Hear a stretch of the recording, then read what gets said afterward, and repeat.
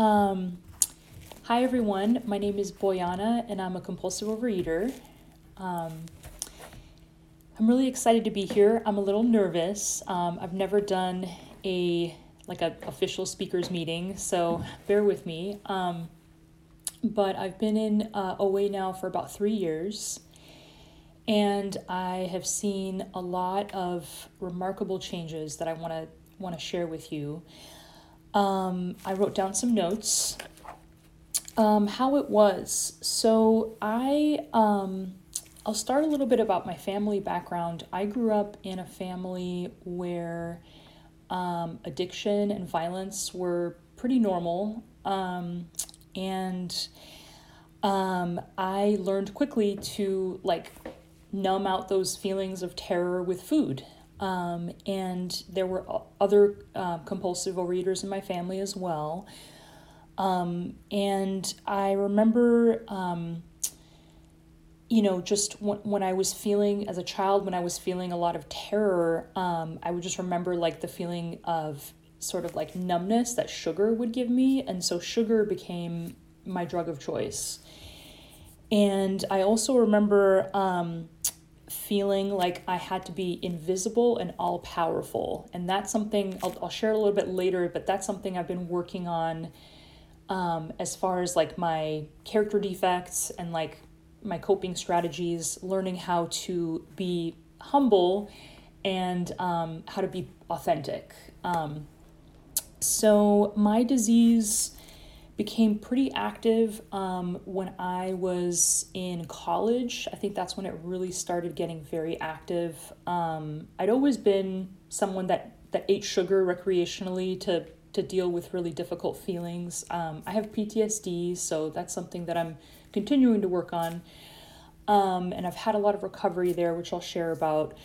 But when I was in college, I lost both of my parents, my mom when I was 18 and my dad when I was 19. And I really got active in the sugar in freshman year of college. I remember stealing food. I lived in the housing cooperative, and I remember stealing baker's chocolate from the pantry, at night, and going back and stealing more. And I remember, microwaving cake batter in a cup. I would put cake batter and then I would put water in a cup and mix it up and then microwave it for a minute. And I remember feeling so angry that it took a minute to get my sugar hit, And so I continued that way for several years. I didn't get to OA until I was in my late 20s. I'm 39 now.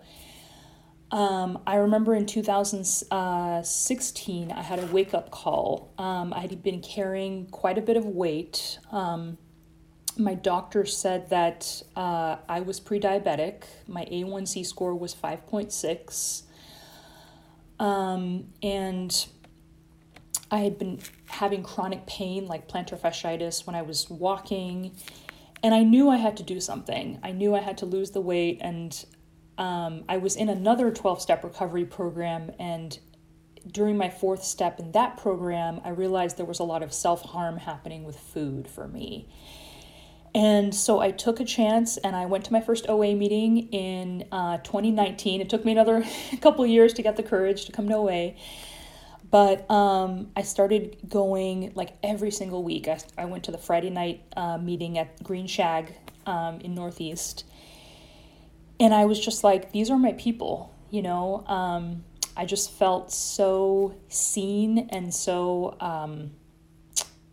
just welcomed, and some of the shame about my binging and about my sugar addiction, I could talk about, and some of that shame just kind of fell off of me.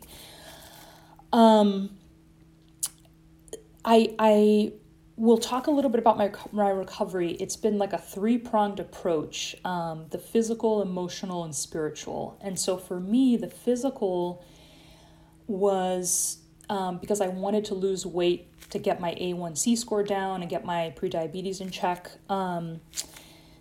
I realized I had a gluten sensitivity, and that was another food that I would just binge on. So for me personally, I cut out gluten, and I'm doing really well without it. I did end up also cutting out dairy and most sugar. And you might be thinking, what do I eat? There's so much there that's that's like almost half of the American diet. But I did that in stages. It took me about 3 years to do that. But what I found that works for me, and I talked about this with my sponsor, is 3 meals a day, no binging, and no eating when I'm angry. Because I think for me, I tend to eat when I feel terror or anger, which goes right back to my upbringing in my chaotic childhood. And so for me, I have to remember that food is not going to solve my emotional problems.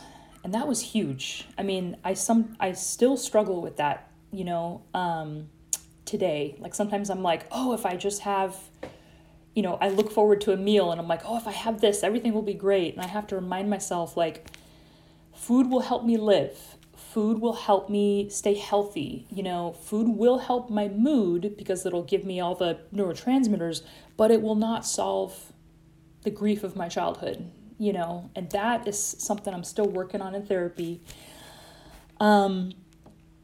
What I do is I'm part of a text group, and so whenever I'm feeling like I might want to go have a red light food, I text my sponsor, I text my text group, and I feel like I'm held accountable that way.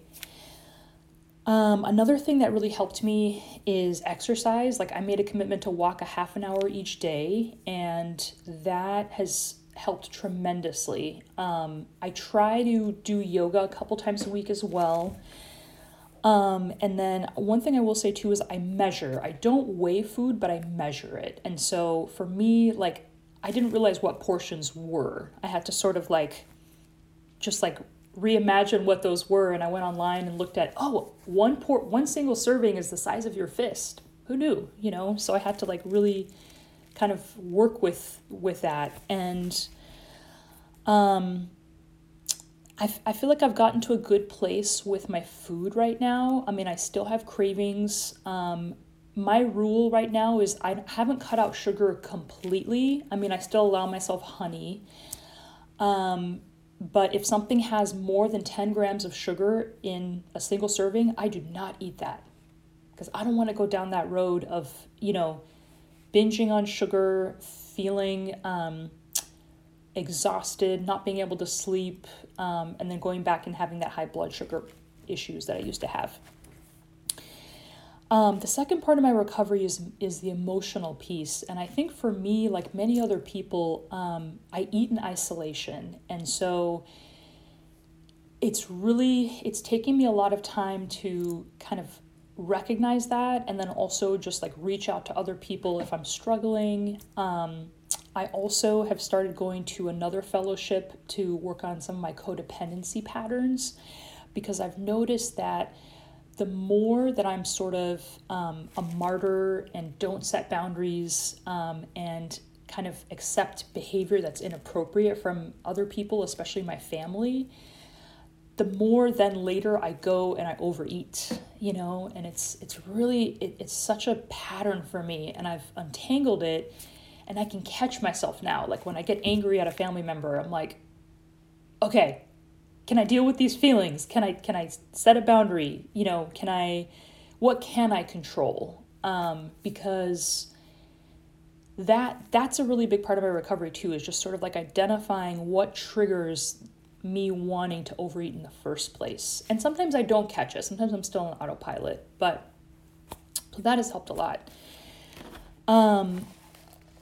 The spiritual part of my recovery, and this is an ongoing thing, is figuring out the God of my own understanding.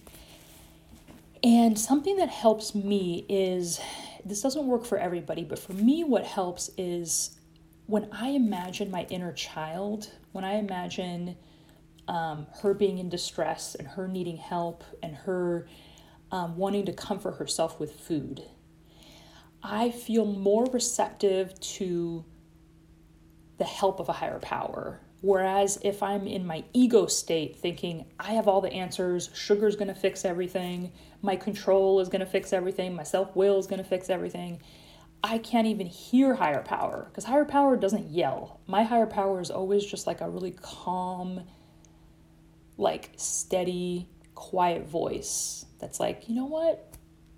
Don't push yourself too hard. Or That's 10 minutes. Oh, 10 minutes. Thank you. Wait, I forgot we have 20 minutes, not 15. So I'll do it again in 5. Thank you. That's okay. Thank you.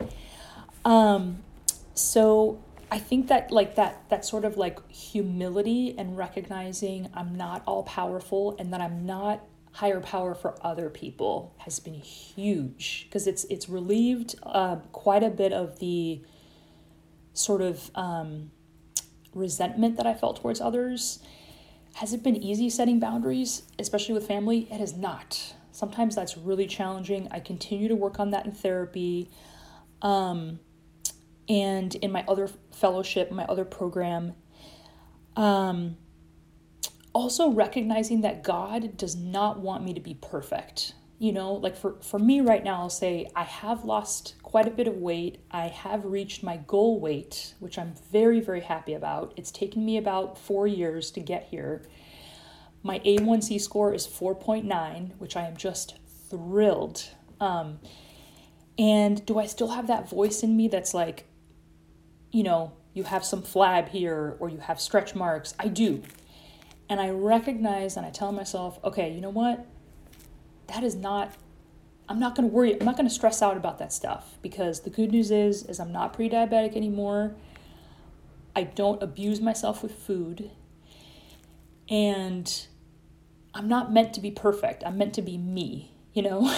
And so that's kind of been an ongoing thing, because we live in a culture that's very body image obsessed. And so sometimes I can still kind of get into that space of like, oh, I wish I weighed less, or all this other, you know, BS. And I have to remind myself that this is good enough. And this is a great amount of recovery that I've done, and just to be proud of that. Practicing step 11, I think, is another way to help connect with my higher power. Going to church, going to a couple meetings a week for me, I found that that's what works. Meditation, you know, pausing when agitated or doubtful. That's a big one for me, because I think sometimes I'm like, I have to do something right away. You know, at work, I struggle in this area where I'm like, if I'm irritated at someone or stressed out about something, I'm like, I have to do something right now. And the funny thing is, that's when I get the most hungry in my head, is like, okay, I have to chew on something because I'm getting agitated and doubtful, you know? And so I'm learning how to just be like, okay, I'm getting anxious, I'm getting frustrated at somebody. What do I need to do? What do I have control over? And what I do have control over is how I react to a situation.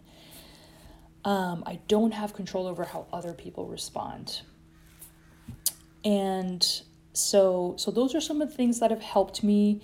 How it is now, I would say, like, feeling my feelings. It sounds simple, but it's not easy. I grew up in a family where we did not want to feel feelings. We did anything but feel feelings. So, you know, like feeling those feelings and recognizing that it's okay if you feel upset. It's okay if you feel afraid.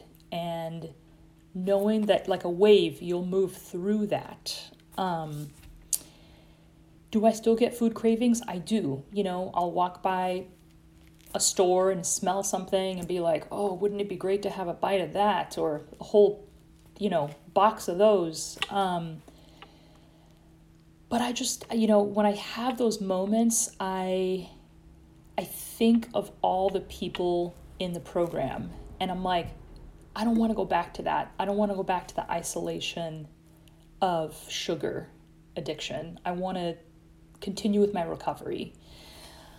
And that's what helps me get through those cravings. I think I'll wrap up here. One thing that I want to share too is that service for me, I'm still trying to figure out that sort of sweet spot of like, what is enough service? What is, you know, not too much service, because I tend to be more codependent and try to like do everything.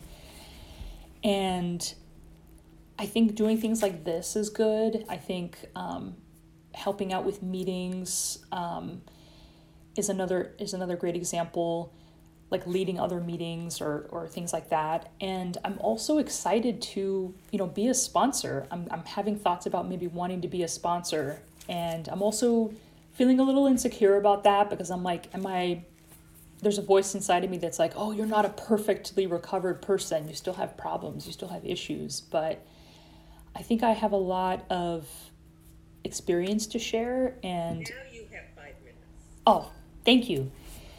So yeah, I think that'll be kind of the next part of my recovery. And then I wanted to say one more thing too, is that I think it would be a fallacy if I told myself, because I've lost weight, I'm done recovering. I don't think I'm done recovering. I think there's still a lot of challenges that I have in my head around not feeling good enough, wanting to control other people, wanting to escape my feelings, and it's not bad. It just means that, I'm not someone that is just going to give up or walk away just because she got a certain side effect of recovery. So I really want to stick with it and continue on this journey. I've been in OA for about 3 years. I've been abstinent for a year, and I just want to see where it takes me. So thank you.